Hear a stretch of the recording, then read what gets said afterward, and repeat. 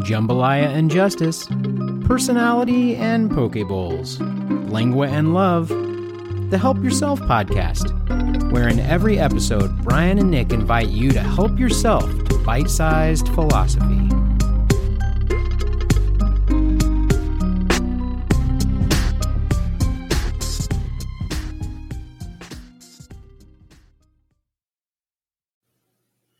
Welcome to Help Yourself, Food and Philosophy with Brian and Nick.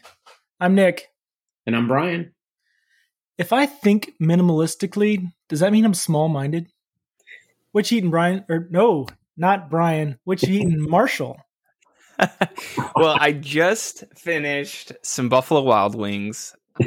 We've talked about this before. Last time I was a guest on the podcast. Buffalo is the thing for this redacted day of the week. And today I actually picked up my lunch from Buffalo Wild Wings. It's not my favorite wing place, but it is my favorite chain wing place. So wherever you're at, you can probably find a Buffalo Wild Wings. And if you want some good buffalo, I think that's a pretty solid place to check out.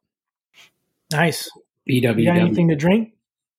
Oh, water. You know, just water. Like, I like to be minimal with my drinking. So water most of the time. Oh, right after you say a minimal comment. Great. Yeah. Great. So now what do you say?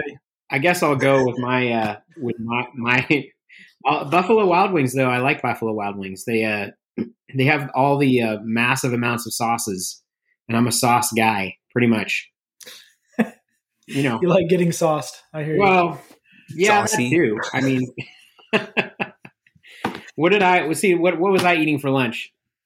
I went the vegan path again, which some of the listeners probably understand that I am not vegan. I eat a lot of meat, but I've been trying different things just to see how much progress the vegan substitutes for things have come. So I found this stuff. It's called Mac and Chow, and it's CHAO, right? Oh, It's good. I was worried. Mac and Chow. Yeah. But it is from a place called Field Roast Company, I think. So it's regular pasta, just regular elbow noodles in there. But it has this stuff called chow in it that they apparently have created. It's a cheese substitute, like a vegan cheese substitute. And it apparently is... You can What? kiss your protein eating life goodbye. Exactly. Yeah. I know Yeah. it's spelled different. Go on. Yeah, that's a CIAO, right? Right. I know it's spelled different. I mean, Well, for our listeners to know how it's spelled, just in case it comes up. That's Italian for hello or goodbye. I will say that I did chow down on this CHOW, so we're good, guys. I know. Yeah, I got two eye rolls right there. That's awesome. So this chow that they created that is a vegan. We're both wearing glasses, so that's 4 eyes apiece, and there's 2 of us, so you got 8 eye rolls. 8 eye rolls. That's great. That's just what I need. Anyway, so this chow stuff that they made is a vegan substitute. Apparently, the ingredients on it are coconut oil, potato starch, fermented tofu, sea salt, natural flavor, olive extract. So basically, it's like a tofu-based cheese substitute. And when I read those ingredients, I was like, "There's no way this is going to taste good. This is just going to be a bad experience." Fermented tofu.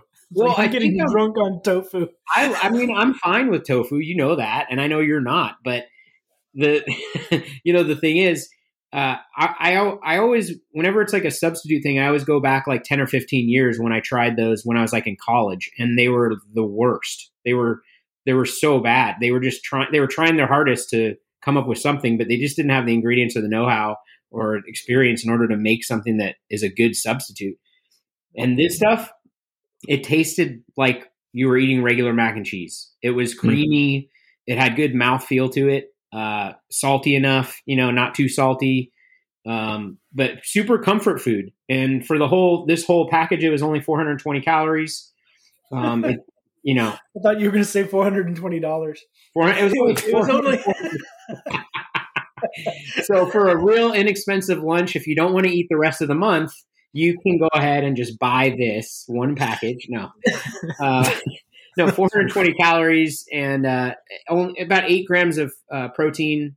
Not too high in fat. The sodium was a little bit high on it, so if you're watching your sodium, that's probably not the best. But I would recommend it. It's for somebody, even if you're not vegan, it really actually just tastes like mac and cheese. It's really creamy. And so for the next thing I'm going to do a new segment on the show, Nick. New segment. Oh, good. We need segment more. is called BBC, right? It's Brian's Beverage Corner.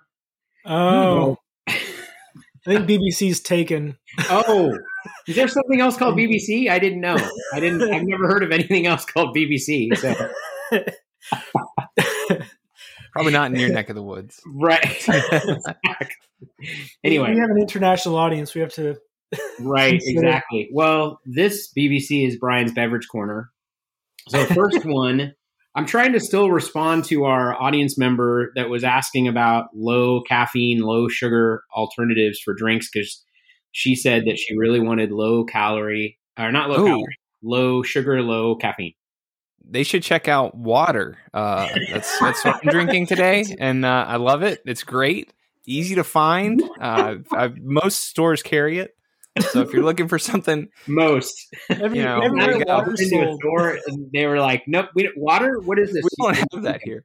I mean, there's also I love the flavored waters too, like bubbly and LaCroix, those sorts of things. Like that, they can be a bit of an acquired taste. You may have to give them a couple tries or find the right one, but those are pretty awesome too. They do take a little, like if you're expecting a Sprite, you're going to be sad. Yeah, it's funny. I had a friend, one of my friends just moved here a couple years ago. And when he first got here, and we've known each other for long time, since high school. But when he first got here, he came over to my house and he was like, I was like, you want something to drink? And so I got a LaCroix out for him. And I'm thinking in my head, like, everyone knows what a LaCroix is. Like, and I'm like, well, and I was like, what flavor do you want? And it's like, I was like, I've got like lemon or lime or like whatever.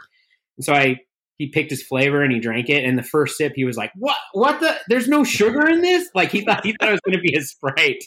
Yeah. It's definitely like there's lemon lime. I think maybe it's just lemon and then there's lime, which I guess you could mix together and get lemon lime, but then you'd still be disappointed because there's no sugar. It's like, right. It's definitely the essence of fruit rather than like a real flavorful fruity drink. Yeah. On that note, have you seen like the joke names for the LaCroix where they're like, oh, this is water that was walked through a room that had the essence of vanilla sprayed through the air. And it was, like stuff like that, where it's like just a hint of vanilla or whatever, you know? Yep. I love that somewhere there's a joke online. So I'll credit some random anonymous person online. But it's like LaCroix tastes like you're drinking water and someone's whispering a fruit flavor next to you. Like that's what it tastes like, water with a whisper of a fruit flavor. Right. It's like those things where the words flash up on the screen and you hear the word that's flashing and then it switches and then you hear that word. It's like that. Yeah. Somebody could be like, it's lime. And you're like, hey, lime, this tastes like it's lemon. Oh, it's lemon now. That's weird. Like it's a psychological thing. They just write the name on the can and they're like, people will think there's some lime flavor. It's fine. They won't know. They won't know. It's just give them a suggestion. It's all the same. It's just the can that's different. And because of that, your brain tricks you into tasting the slightest bit. They just put on there like citric acid. That's it. What flavor do you want on the can? Yeah. Just, what flavor jokes. These are jokes in the event that some LaCroix person hears this and says, like, they probably do put some flavor in there. I'm sure they've heard them all before. Anyway, okay, back to Brian's Beverage Corner. So I was trying to address this this listener. Well, technically a client, I guess. I don't know. Anyway, so I found this stuff that's Zevia organic tea. And this one is black tea with and it's sweetened with Zevia. And it is. What's the difference between Zevia and stevia? Oh, sorry. It's sweetened with stevia. The brand name is Zevia. I'm sorry. You're right. So it's sweetened with stevia, and this is raspberry flavored, and it's black tea. And so it has 0 sugar in it. 0 calories. It has 0 calories as well because it's sweetened with that. And it only has 45 milligrams of caffeine, which is about like a third of a cup of coffee. So it's super low in caffeine, super low in sugar. It's organic. It's non-GMO. It's fair trade certified tea. It's all the stuff. It has all the branding that you need, and then some. So It's half a cup of coffee. okay, half a cup of coffee. But I will say, I'm not super like the stevia stuff. Sometimes has a weird aftertaste to it. This one actually is pretty good. It doesn't have that aftertaste to it, and it has a good flavor. All right, next is Wait. We need a progress bar for our this listeners. this is two of three. Okay. Oh. It's like 2 of 50. We're just getting warmed up. Yeah. We're That's what I almost said. there, It's Brian's beverage corner. All right, come on. it's Brian's beverage mansions. Okay, so this is a recovery drink. This one has 0 caffeine. I need a recovery drink from Brian's beverage corner. Should have saved that one for 3.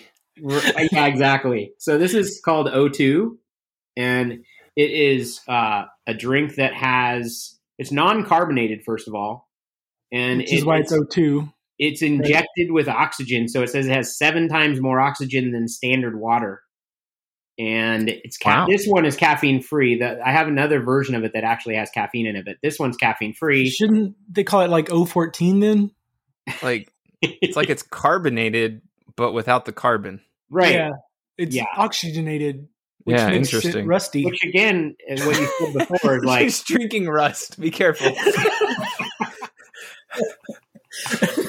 yeah.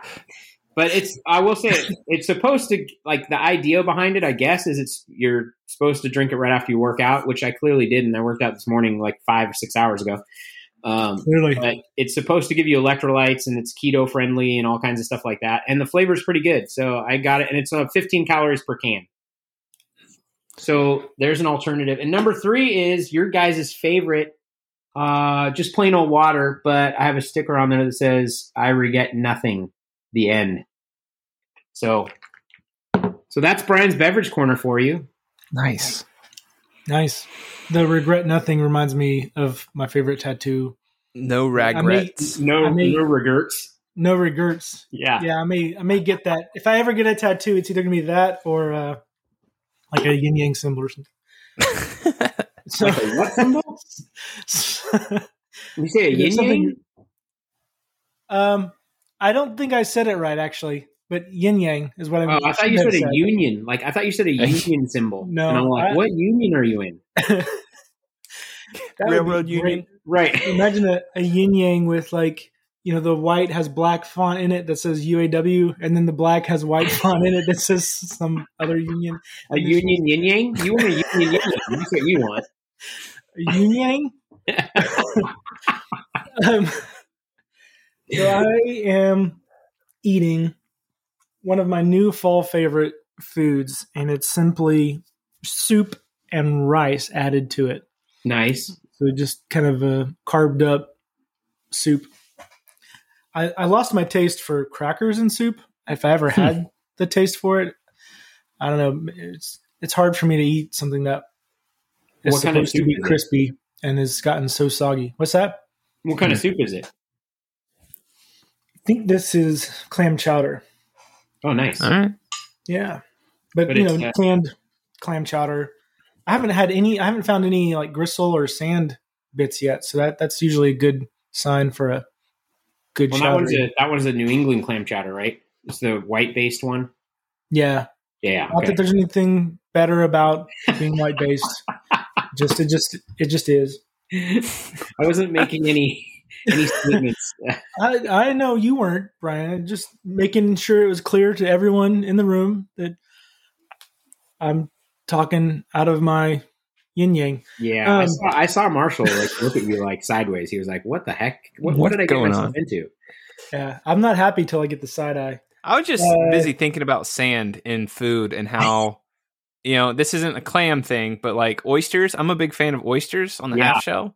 and like they're fantastic, and until you get that one with a little bit of sand, and then you're like, that ruined everything. Yes, yeah, and you can't get it out of your mouth, and you don't want to touch your teeth together again. You're like, you can't like chewing, and it's just like, what do you do with it? Do you swallow that? Do you try and like spit it out? Like, I don't feel like you're grinding your teeth down, and you're like, I can't do anything until I go brush my teeth now. You know? Yeah, you just take a sip of LaCroix and it'll eat away at the sand. Just melt it away. Better if it's clam flavored LaCroix too, or oyster flavored. Yeah, maybe a little extra sand in the gut helps with digestion. You know, really break stuff down. Either that, or you start creating a pearl. You know? Yeah. I think there are birds that eat rocks for that reason. Isn't that a thing? Like some animal? Yeah, I think so. Yeah. So it's like, or alligators too. Maybe I don't know. Heard of that? Cows. No, cows are the ones with 4 stomachs. They're the ones that like it goes from one stomach to the next. I think we're out of our lane. We need. I think we've gotten way off base here. If you'd like to apply to be our fact checker and you're super busy and have a lot of fun, email us at helpyourself at briannick.com. It's like you can also find us on Instagram. I say that and I'm like, birds with rocks, that'd be hard to fly. Like that doesn't seem like a good idea. Right. Okay. Anyways. Yeah, I'm also finishing off a venti iced Americano. Nice. With Do you know what an Americano is? Yeah, it's a watered down espresso. Yeah, so it's got that key ingredient of water. Man, it's like water's just everywhere. It's like you can't get away from it. Amazing. That'd be weird if we found out that we were mostly made up of water, you know? Well, most of us. Brian's mostly made up of stevia and fake vegan cheese. Fake vegan cheese. That explains so much. And then speaking of water, I also have said beverage. Nice. To help wash down all that I've described. Oh, so much going on, so much to do, so many things swirling around me. If only I were a minimalist. Man, do you think we could like talk about minimalism? Would that be a good idea? It possibly would be. It's literally all I ever talk about. Really? Oh, I'm glad we have you on because I think we should beat that horse to death. Like if anyone ever thinks that we would be minimalistic on our topics, let's prove them wrong here and now and go maximal on our minimal. That's right. I mean, there's like all the hot stuff in. So what is minimalism, right? Yeah, kick us off. Okay. Wait, I can tick you off. I know that. So the idea of minimalism was stolen off of architecture, where architects wanted to, as I put it, because I think it's clever, create a canvas on which people paint their lives. Wow. Similarly, and with that idea was to have only what's necessary, the minimum amount of stuff on the walls or in the architecture. Similarly, people wanted to see if they could assign that or apply that to their daily lives and only have what they need and maintain that minimalistic look in the architecture they were seeing. And it caught on in crazy ways. And I think I'm now starting to speak out of my lane, and I'll open the floor for Marshall to correct me or for Brian's access to Google to correct me. Yeah, I just think there's kind of a lot going on in the minimalism world. Well, at least there was. Maybe it's kind of died down a little bit. But like the Marie Kondo stuff on YouTube, or not YouTube, Netflix. And then there's also a minimalism documentary on Netflix. And then I think they turned that into basically a mini series on Netflix. So Netflix is like the place to go for your minimalism needs. Well, I think there's also that tiny house fad. Oh, yeah, tiny house. Like a derivative. That's kind of a fad, pretty much related to minimalism for sure.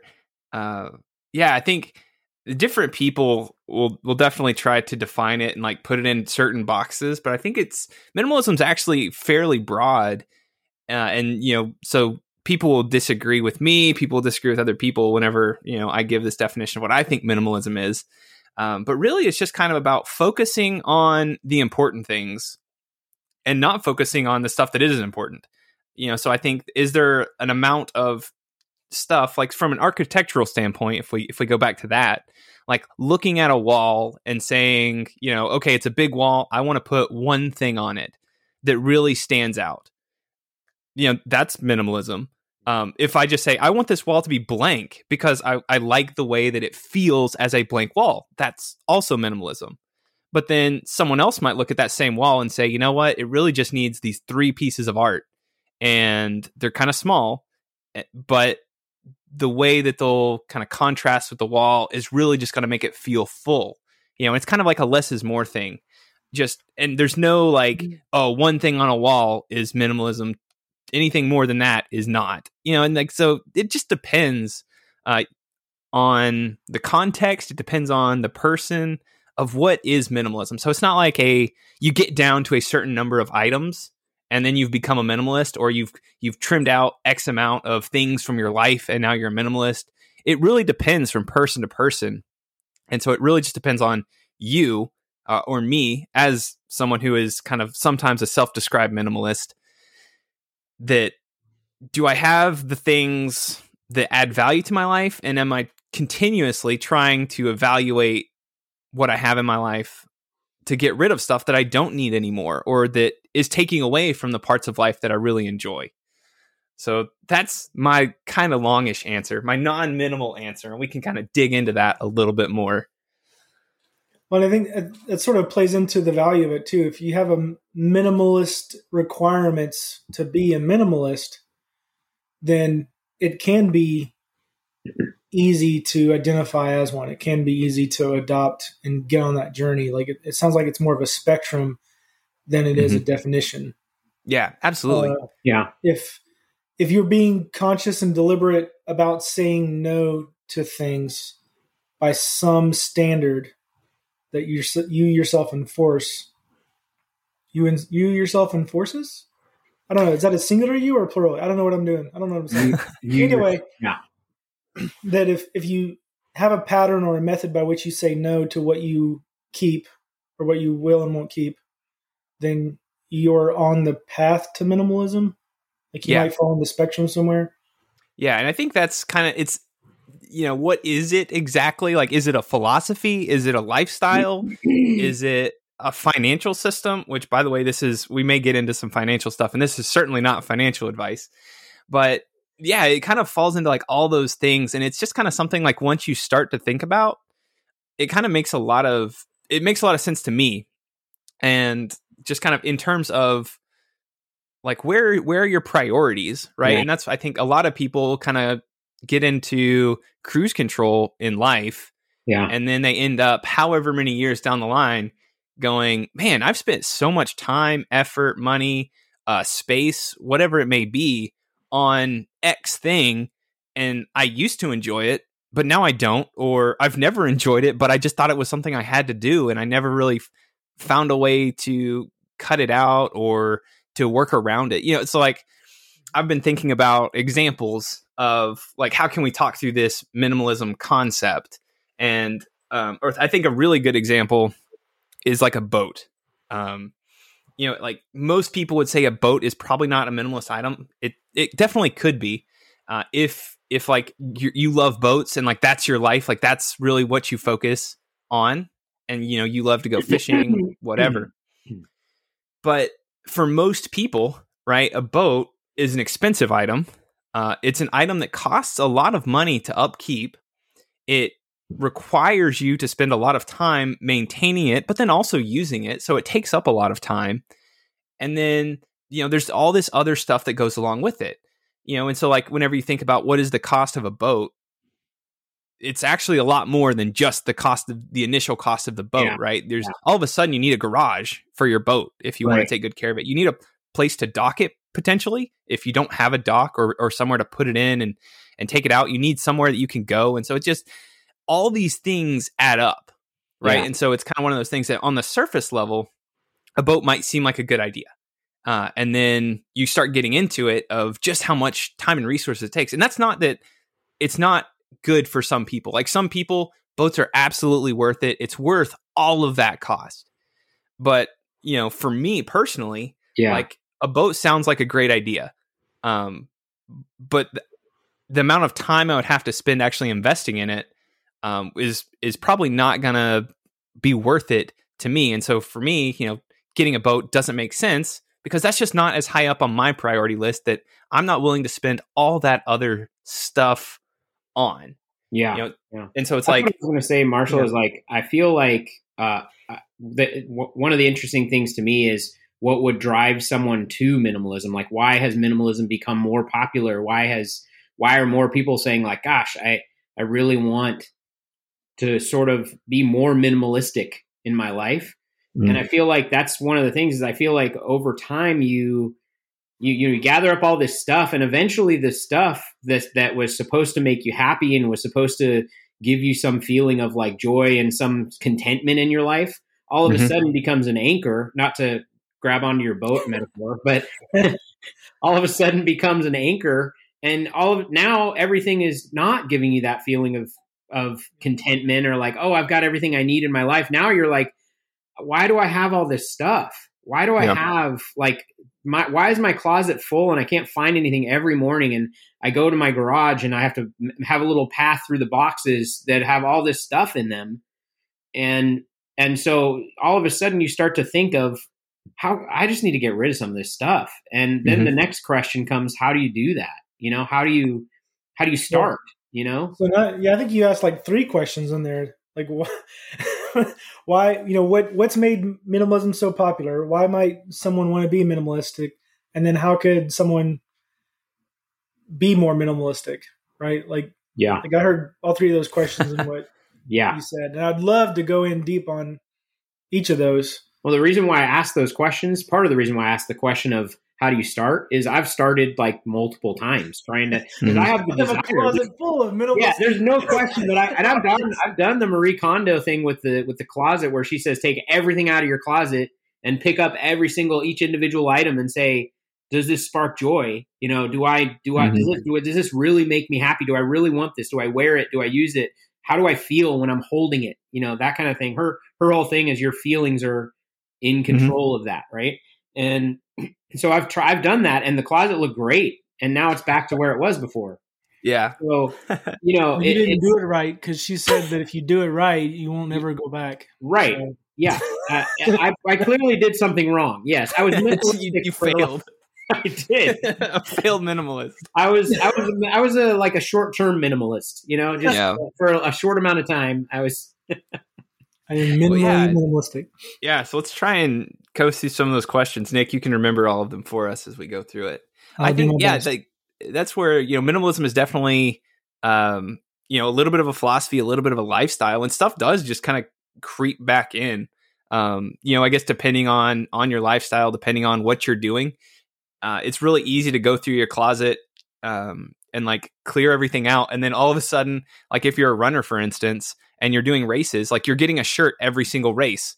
And it's like, that's a great way that your shirt collection just builds right back up because, part of what you're doing, you're just collecting things or, if you're, birthday parties, Christmases, you're getting shirts, socks, whatever, like all that stuff just continues to build up. So it is something you kind of have to, go back through like every X amount of time or just kind of keep an eye on it if you really, if you want to.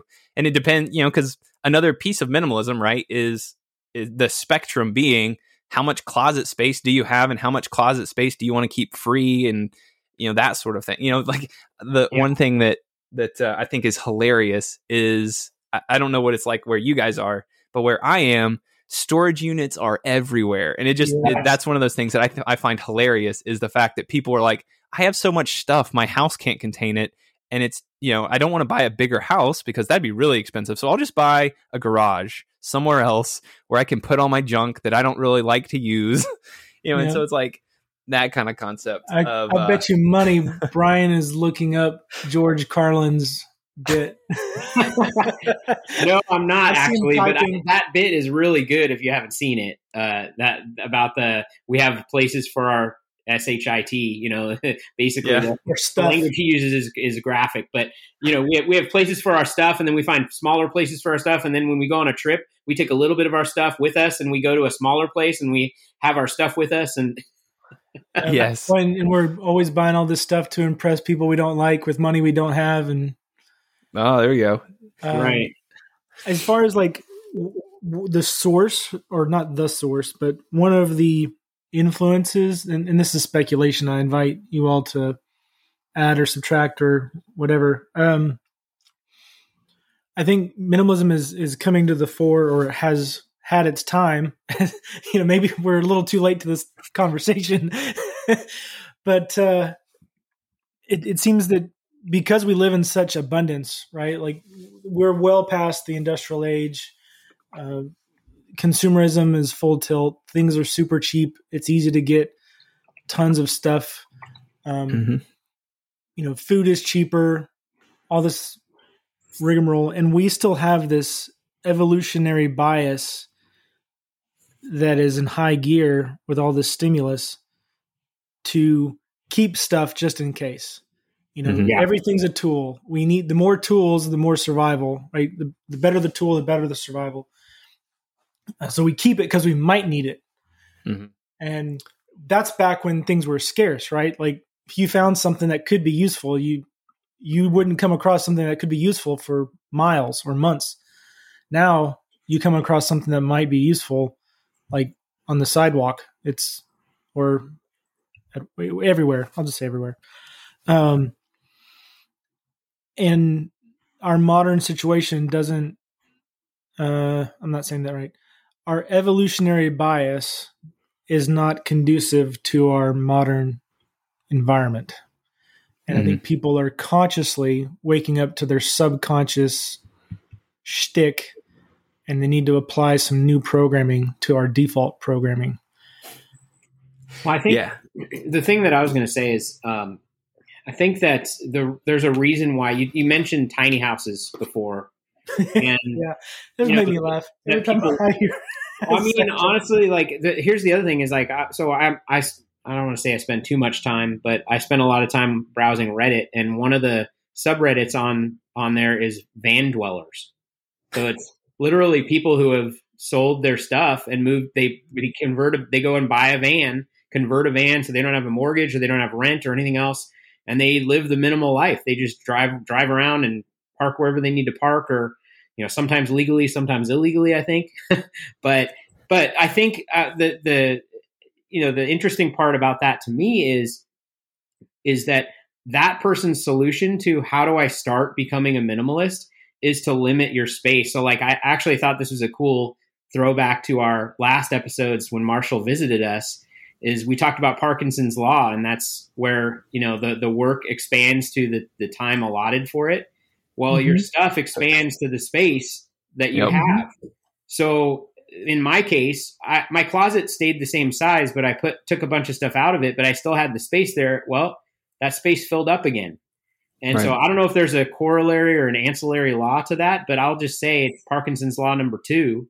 That maybe your stuff, your stuff expands to the size of the container that you have. Well, you can't use a Decour law because that name's taken, right? Like, surely you've reserved that domain name for other reasons. Right, exactly, Mr. Lawyer. But yeah, I think the idea that nature abhors a vacuum applies throughout both of those ideas. That.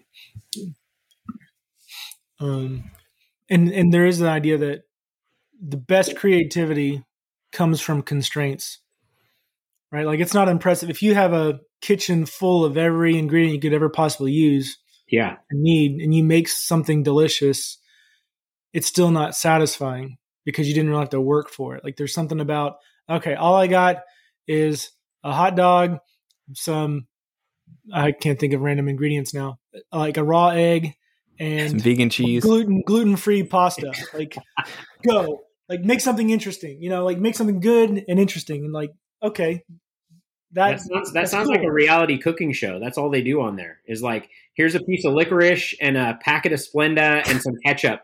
You need to make a gourmet meal out of it. Yeah, but the same idea too. Like, that if all you have is a hammer. And I know there's that cliche, I'm not going there, but all you have is like a hammer and some screws and a magnet. Like, what can you build with that? Like, that'd be kind of cool. Yeah. That's where innovation and creativity thrive, is working within constraints. And I think we even get motivated by that too. Like if you're bored in your job or you're not motivated to do a task, we've talked about this before. If you're procrastinating, it's because of one of two reasons. It's either too hard, right? Yeah. You need to break it down into smaller chunks, or it's too easy. It's boring. So give yourself like a time limit. Give yourself, I can only do it when someone's in the room, or I don't know, like some kind of constraint to unlock creativity and energy. Same thing with minimalism. I think creating that constraint, like, what would my closet look like if it only had 5 items in it? I was going to say, like another motivating factor is that when you're trying to do something is to think how you feel when that's done, or think how you feel when, like, I know, you mentioned finances before, but one of the big things of dealing with an overwhelming amount of debt, or if you feel like it's something that's a little bit hopeless, like, man, it's going to take me forever. If you can get in the mindset of feeling, how is it going to feel when you have no debt?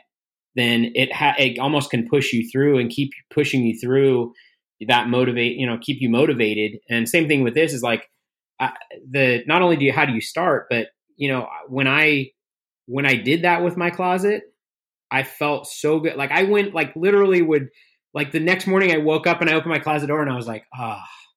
That's good. Yeah. It was euphoric. It really did like create some endorphins. Mm-hmm. So I can see how you could do it. It's just, I don't know, maybe I got my hit and then I was done. I don't know. Well, I think that's like the next hit is probably not going to be quite as good. And it's where definitely there's some discipline that has to go into this. Cause if you have the space, you're probably going to fill it up. And that's just kind of part of our wiring of, like Nick was saying, so there's definitely just some mindfulness practice that kind of goes into it in terms of like actually thinking about the next time you're on Amazon or whatever website and you're about to purchase something, that's when you kind of think through, all right, do I really need this? Is there something else I could use that I already have that will meet this need in a different way? Is this a need that I truly actually have to solve, or is this just something I want? Because that's the other thing, right? Is the kind of the hedonic treadmill of just getting more stuff. It does feel good, right? And that's where, if you're for me, it's like it's really fun to get stuff and then to get rid of stuff at the same time, so it's like you get the hit on both sides, where it's like, oh, it feels so good now that my closet's clean, I'll mess it up again and fill it up with stuff so I can get rid of stuff again. You don't want to get too much into that, but there's definitely a feel good on both sides.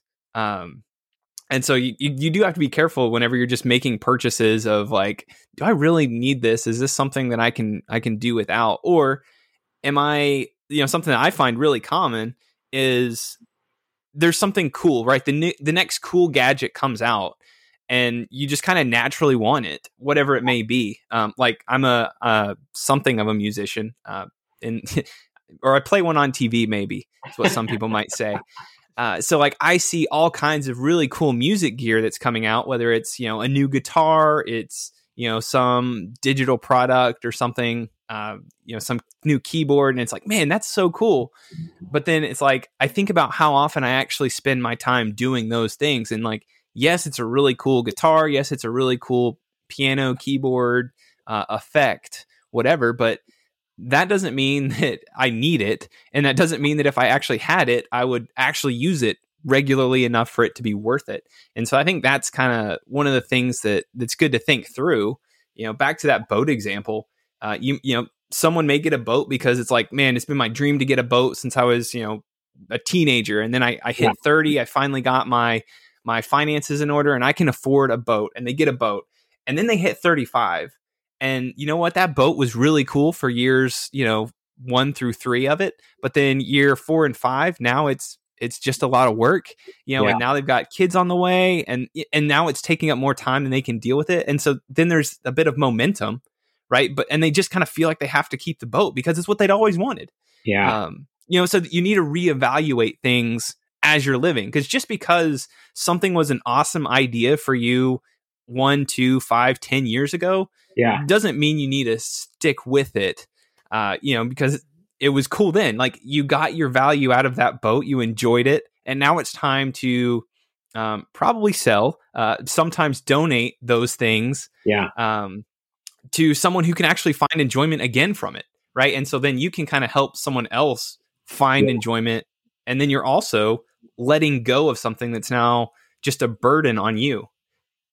And I think that evaluation is true on various different time scales, right? Like for a long time, I owned a Walkman to date myself a little bit.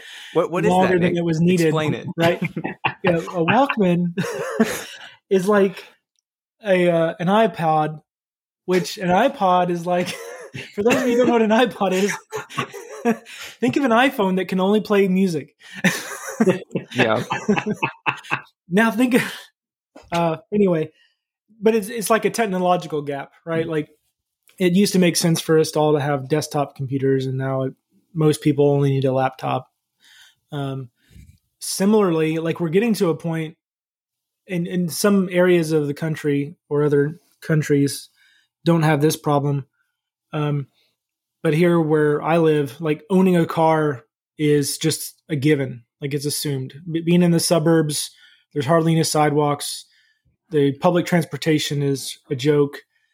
But with the advent of Uber, affordable taxi personal transports, there's lots of people who have like ran the numbers based on where they live and where they commute to, that they would actually save money if they used Uber instead of buying a car, paying for its maintenance, its fuel, its oil changes, the wheel tax, the upkeep on that, and the auto insurance, right? Like it, and there also happen to be minimalists. You know, most of those who are doing that kind of math are millennials, right? They're thinking through it. Yeah, they're challenging the assumptions of their parents, because times change. And I'm not saying everybody should stop owning a car and just take Uber. Just most people. Not even that. Like I think it plays a lot into, you know, how far do you live from where you work? How far do you live from where you spend your weekends? You know, and the other thing I was going to say is, do you think that there's? I think I'm like counterpoint on this. Like your point and I'm counterpoint. Both you guys is it in terms of like someone who maybe wants to be more minimal, but has a hard time giving things up, possessions, items, things like that. Do you think there's some level of like scarcity fear in there? Like a fear of like, what if I give these shirts away and I can't buy new shirts, or like I can't find a shirt that I like as much as I like these ones, or these are old and ratty. Obviously I can't wear them anymore. They're not good, but you know, like what if I give away all my possessions and I never get possessions again? And that seems like a pretty irrational fear. I mean, not to criticize you or the people who feel that way, but like the homeless people can get shirts, you know, like it's, but I get the point, and I think it's a real thing that, you know, that there's this sort of subconscious rationale that happens that we don't ever really check, right? That, like Marshall was talking about, that being mindful and aware, like there's a certain sort of mindfulness practice. There's a audiobook I'm listening to called Soundtracks by, what's his name? He's the same one who wrote Start. He used to work for Dave Ramsey. John Acuff. He's actually local. John Acuff. Yeah. But he talks about like you sometimes have to challenge your thinking. And the soundtracks, or that's his term for it, is this where you sort of this background noise, this background dialogue that happens that we never really pay attention to. And it's those kinds of things. Like, what if I get rid of these shirts I don't really care about and I can never get shirts again? Or I end up not having a shirt come Friday because I don't have enough shirts. You have to ask yourself a series of questions when those kinds of thoughts arise. The first one is it true? Right. And I'll go ahead and spoil the other questions. Is it kind? And is it helpful? I might have them in the wrong order, but I know the first question is it true? And I think that example, like it can feel real, right? Like your example of what if I get rid of all my shirts and get down to 5 and there's 7 days in a week? Like, yeah. What if I run out of shirts? Start washing my shirts more. Yeah. Oh no. Is it true? Well, do you only wear a shirt once before washing it? If so, then maybe limit yourself to 8 shirts instead of 5. It doesn't, there's a dialogue, right? Adjust the challenge, the personal challenge of the notion until that fear is no longer true, assuming it is true. Lots of times, what if I run out of shirts? It's just not true. There's no way you can run out of shirts in this day and age. I think you that's could where probably 3D print a shirt if you wanted. 3D print a shirt. I think it comes back to the spectrum, right? Where, to me, minimalism might be having, like, I don't know how many shirts I've got. I still have plenty of shirts. I only, but it's like, it's about figuring out where it works for you, right? For some people, that is 8 shirts because I only need 7 during the week, and then I've got an extra one, and then I can wash them. For some people, it might be 80 shirts because they want to have lots of different shirts and they need them for lots of different situations. So it just depends from person to person. I think a slightly more realistic example, for me, it would be getting rid of like an old video game system. Yeah. Where it's like, I really enjoyed it. And, getting rid of it is not, it's not super difficult to do, but it's also not taking up tons of space. But I'm not enjoying it right now. But then I'm kind of thinking like, but I might want to play that game in the future, right? And thinking about like maybe someday I'll want to get back into it. I've enjoyed it. I might enjoy it again someday. And again, that's kind of where on your scale does that fall? Like, some people might say if there's a 50% chance that I'll do something again in the future, that's something I want to keep. If someone wants to be a little bit more, like financially free, so to speak, they might go ahead and sell that item so they've already got the funds ready to go for whatever trip they want to take or something like that. And that's really just where it depends from person to person. How likely are they to want to do something? Where do they move that slider to where they say, well, if there's a 99% chance, then I'll keep something. But if there is an 80% chance, now like 80% is not high enough. If I need to, I can buy it again later on if I really want to or something like that. Right. And so it really depends.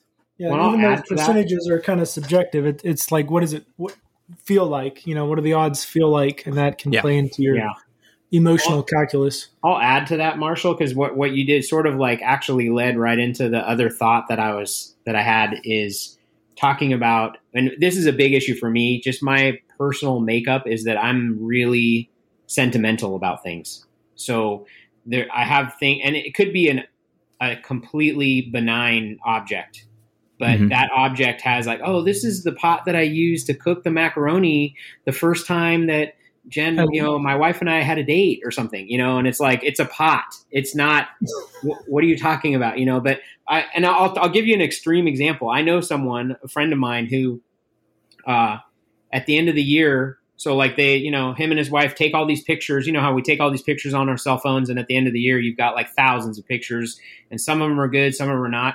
At the end of the year, him and him alone, by the way, goes through all the pictures for the year and discards. He goes, it just gets rid of all except for like, well, here's the 7 pictures that are great of my kid. And I'm like, wow, I could never do, like, I want every single photo. I want a blurry photo. I want a photo where it doesn't look good. I want a photo where like I keep them all, you know what I mean? And granted, that's electronic, so it's not taking up physical space, but I'm so sentimental about like when I start going through boxes in my garage, talking about the spark joy thing, I think I confuse sentimentality with sparking joy. And so like in your case, what I was thinking about when you said about the video game is I was thinking part of that resistance to getting rid of something like that is, man, maybe it's a video game you played when you were a kid or when you were slightly younger than you are now. Who knows, and that at that time you have this thought of like, man, that was so fun to play. Like I had such a good time playing that game. I remember being amazed at the graphics. I remember beating the game and how I felt when I beat the game, all those things. Right. And that almost adds into it. But then when you go off the spectrum on the other side, like I feel like I am a little bit where I'm like, way too sentimental about things, it becomes this resistant point where you're like, I've done this multiple times, I'll tell you, and then I'll let you guys talk. I've gone in my garage and I've gone through boxes and I'm doing the Marie Kondo thing where I'm picking things up and I'm like, oh, but this is awesome. Oh, I remember this. Oh, it's like all these memories and everything like that. And literally I take everything out of a box and I'm like, all of it goes right back in the box and I close the box and I go, I spent like 2 hours reviewing what was in that box. So, but hey, at least you're using it, right? I guess. Like, even going through that, you're getting, if you didn't, two thoughts there. One, if you didn't go through that process, how long would it be before you ever did go through that stuff again and have those nostalgic, reminiscent feelings? Chances are it won't happen until your kids have to go through it because you passed on and they have to go through your stuff. Yes. Second thing is, I think that may be one of the ways where you struggle with the Marie Kondo method is you're supposed to save the sentimental stuff for last. All the examples she gives are like photos and trophies and stuff. Yeah. But in your case, because you apply so much sentiment to these things you're keeping in storage, then those would be things that you would put off to the side for later too. It's like, okay, you're saying that's the second time you're saying I'm doing it wrong. Oh, believe me, I've said it many more times in my head. I think I'm not a particularly sentimental person, so let me go ahead and throw that out there so that's clear. But there are a couple things, you could potentially think through. And again, this is where on the spectrum, like maybe for you, minimalism is more just about going through stuff more often and appreciating what you already have and what you've experienced in life more often. Yeah. But the two things, one of them, Marie Kondo, you think the item like and appreciate the value that it had for you, and whenever you're giving it away, so it's like, I just want to take some time and remember this and have that moment with that item, whatever it may be, a trophy or a picture or something like that. But what I personally like to do for stuff like that is sentimental, which, again, for me, it's not a lot of stuff. The particular example that comes to my mind for things like this is my wife and I will write letters to each other. So every now and then, I'll have like a letter and I want to keep that letter, but it's like a physical item that I don't really want to just like have a drawer full of letters that are all all similar, ideas and sharing of feelings. So what I do for those kinds of items is I scan them or take a picture so that I do have something to remember that item and to kind of go back and look through and have that sentimental moment, but it's no longer a physical object that's taking up space somewhere. And now, it's a digital thing that Google knows about and will, remind me about every 3 months. Yeah. You're at your storage limit. So you need to buy more storage. Yeah. So someday maybe that'll come back to bite me from a digital standpoint. But for now, that's a good way for me to go back through those letters. And it actually makes it easier because I don't have to physically pull them out. Like I could go through that stuff on my phone or my computer. Yeah. It's easier to access and I can look through my photos. And so like photos to me are a good way to capture those sentimental moments. That may not be the same for everyone because sometimes it is the physicality of an object, being able to touch it. And that's really where you kind of just have to, again, from person to person, if an object meets, this percentage or whatever of sentimentality where it's like, man, I love this item, but, and this one has some sentimental value, but it's just not quite the same. Like, and that's where you kind of have to figure out where your lines are and person to person. And maybe you slowly move that line up if you want to, and if you want to start making that journey, so you don't immediately start throwing away stuff that's like, oh, this was, my grandmother's cookware that I still use today. Yeah. Even though I could get better stuff, you don't start with that stuff. You start with the stuff that's kind of like, oh, here's the doilies that I never really enjoyed, but they were kind of sentimental. And you get rid of the stuff that's easier to get rid of if you want to start working up towards that. And then that's where you figure out where's my line of, no, I'm going to keep the stuff from this point, up in terms of sentimentality. It's funny because I there was a guy who was before Marie Kondo, sort of that, her whole book and everything, all the everything blew up with her, and she was published and everything like that. I'm sure she's been around for much longer than we've known about her, but when she got really big, there was a guy that was on, I'm pretty sure he was like on the Oprah show, and he was like a clutter guru. Like he basically, he wasn't minimalism, but he was like, how do you get rid of clutter? He was just a straight up, yeah, I'll come into your house and fix it, right? Or help you fix it. And one of the people that he was dealing with, he was going through their kitchen. And we've already mentioned that, talking about kitchen stuff. And he pulled out, he was pulling out all the stuff out from like these places that like, yeah, we never go in that drawer. It's just like a bunch of like cooking stuff, right? It's generic cooking stuff. And we know it's there, and it is kitchen oriented, but we just sort of never go in that drawer. And he pulled out like a brand new in the box, unopened sushi making kit. And the person's like, he said, well, why do you have this? And she's like, well, I always wanted to make sushi. Like I always thought that would be really cool to like make sushi at our house, or like have people over and have a sushi party or whatever. And he's like, how long have you had this? And she's like, I don't know, like 5 or 6 years. And he's like, so he said, okay, well, here's the thing. You want to think that you're the person that makes sushi at home, and you want to think that you're the person that's going to have a sushi party, but you're not that person. You're not that person. And maybe you will be in the future, but you're not right now. So you need to get rid of this item. Yeah. Because all it is clutter at this point, because you're not using it and you're not going to use it. And the other thing I thought that was cool is he talked about sentimentality a little bit.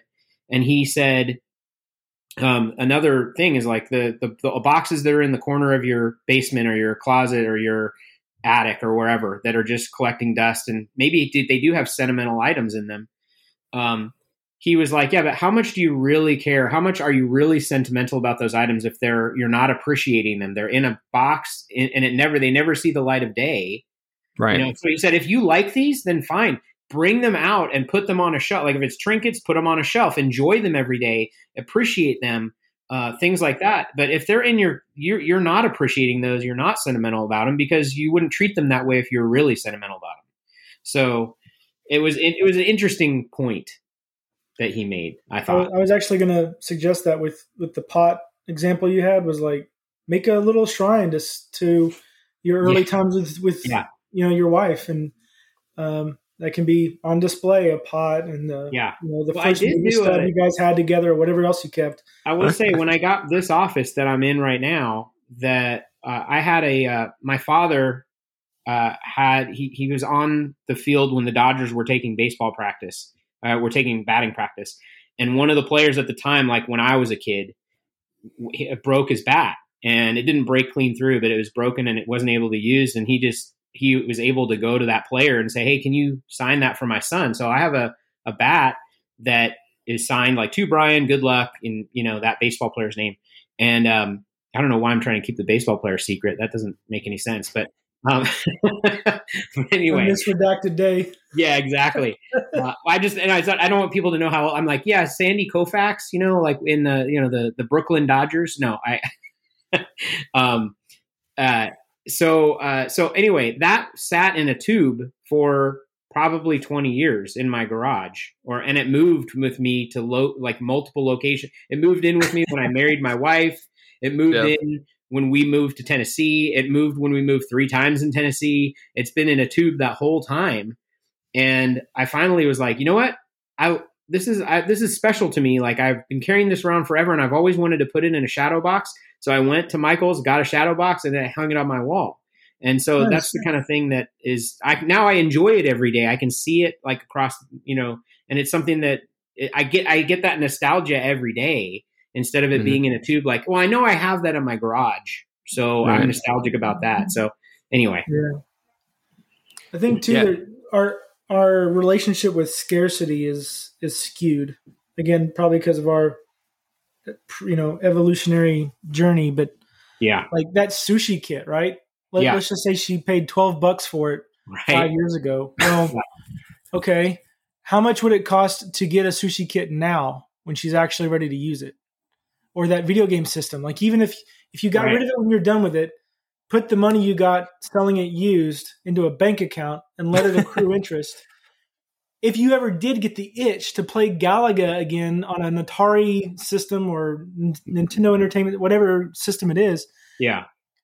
You could probably afford it at its inflated, nostalgic collector price and still have money left over from the ROI of whatever investment you made. Like, there's opportunity costs there, but then there's opportunity cost with space. Like, what could be there that isn't there because you've got something you're not using taking up that space? Right. That you could be enjoying today. Yes, that you would use today. Yeah. So I think to wrap this up, as I feel like we're getting close. I'm taking over this podcast. Let's go. Every time you come, you just take over, man. I know. I did have kind of a closing thought. Go for just it. Around like we're kind of all talking about this, and Nick's talking a little bit about from just the human evolution standpoint of how we are kind of made to work in nature.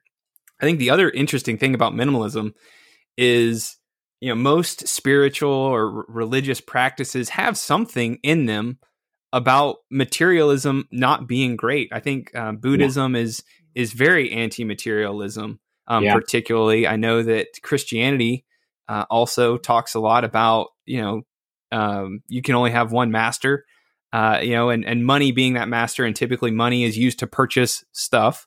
And so Christianity is a great example of where minimalism is kind of preached a little bit, maybe not in the way that we think of, but so like, and then I believe like Taoism, I think also has quite a bit on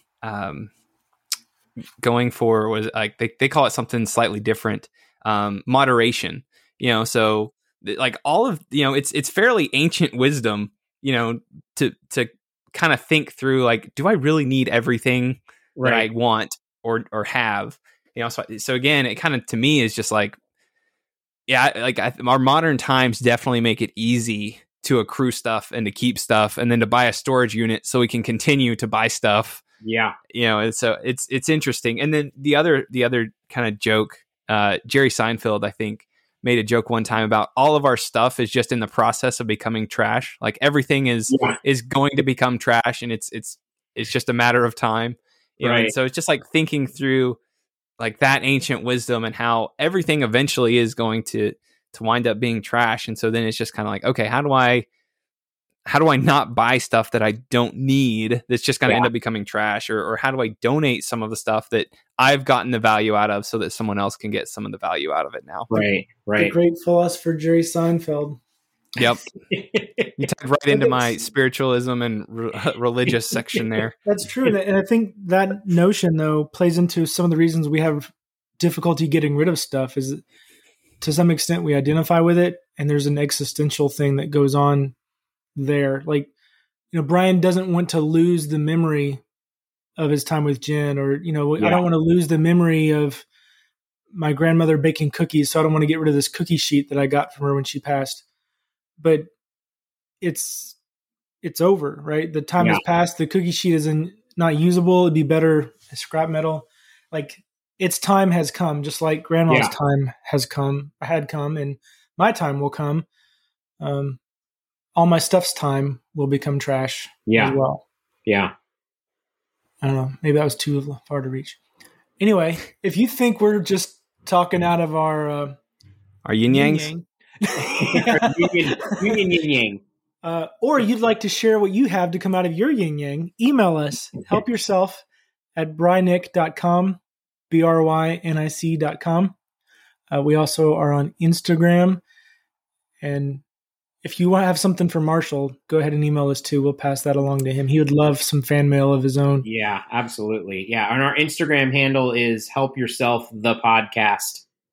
Help Yourself the Podcast. So if you want to follow us, no hyphens, no periods, Help Yourself the Podcast. So that's awesome. Yeah. Well, there'll be pictures there. There'll be other stuff, previews of episodes and things like that. Something new that we're starting, but if you'll follow us, then you can get info about us. All right. Sweet. It's a pleasure talking to you. And also, thank you, Marshall, for coming back on again. We really appreciate it. It's always awesome to have you on, and just a fun time and great conversation. Absolutely. You're here. Hopefully that makes it into the cut. Thanks for listening. If you enjoyed this episode and you'd like to help support the podcast, please share it with others, post about it on social media, or leave a rating and review. To catch all the latest from Help Yourself, you can follow on Instagram at Help Yourself the Podcast. And to contact Brian and Nick, email helpyourself@brynick.com. Thanks again, and we'll see you next time.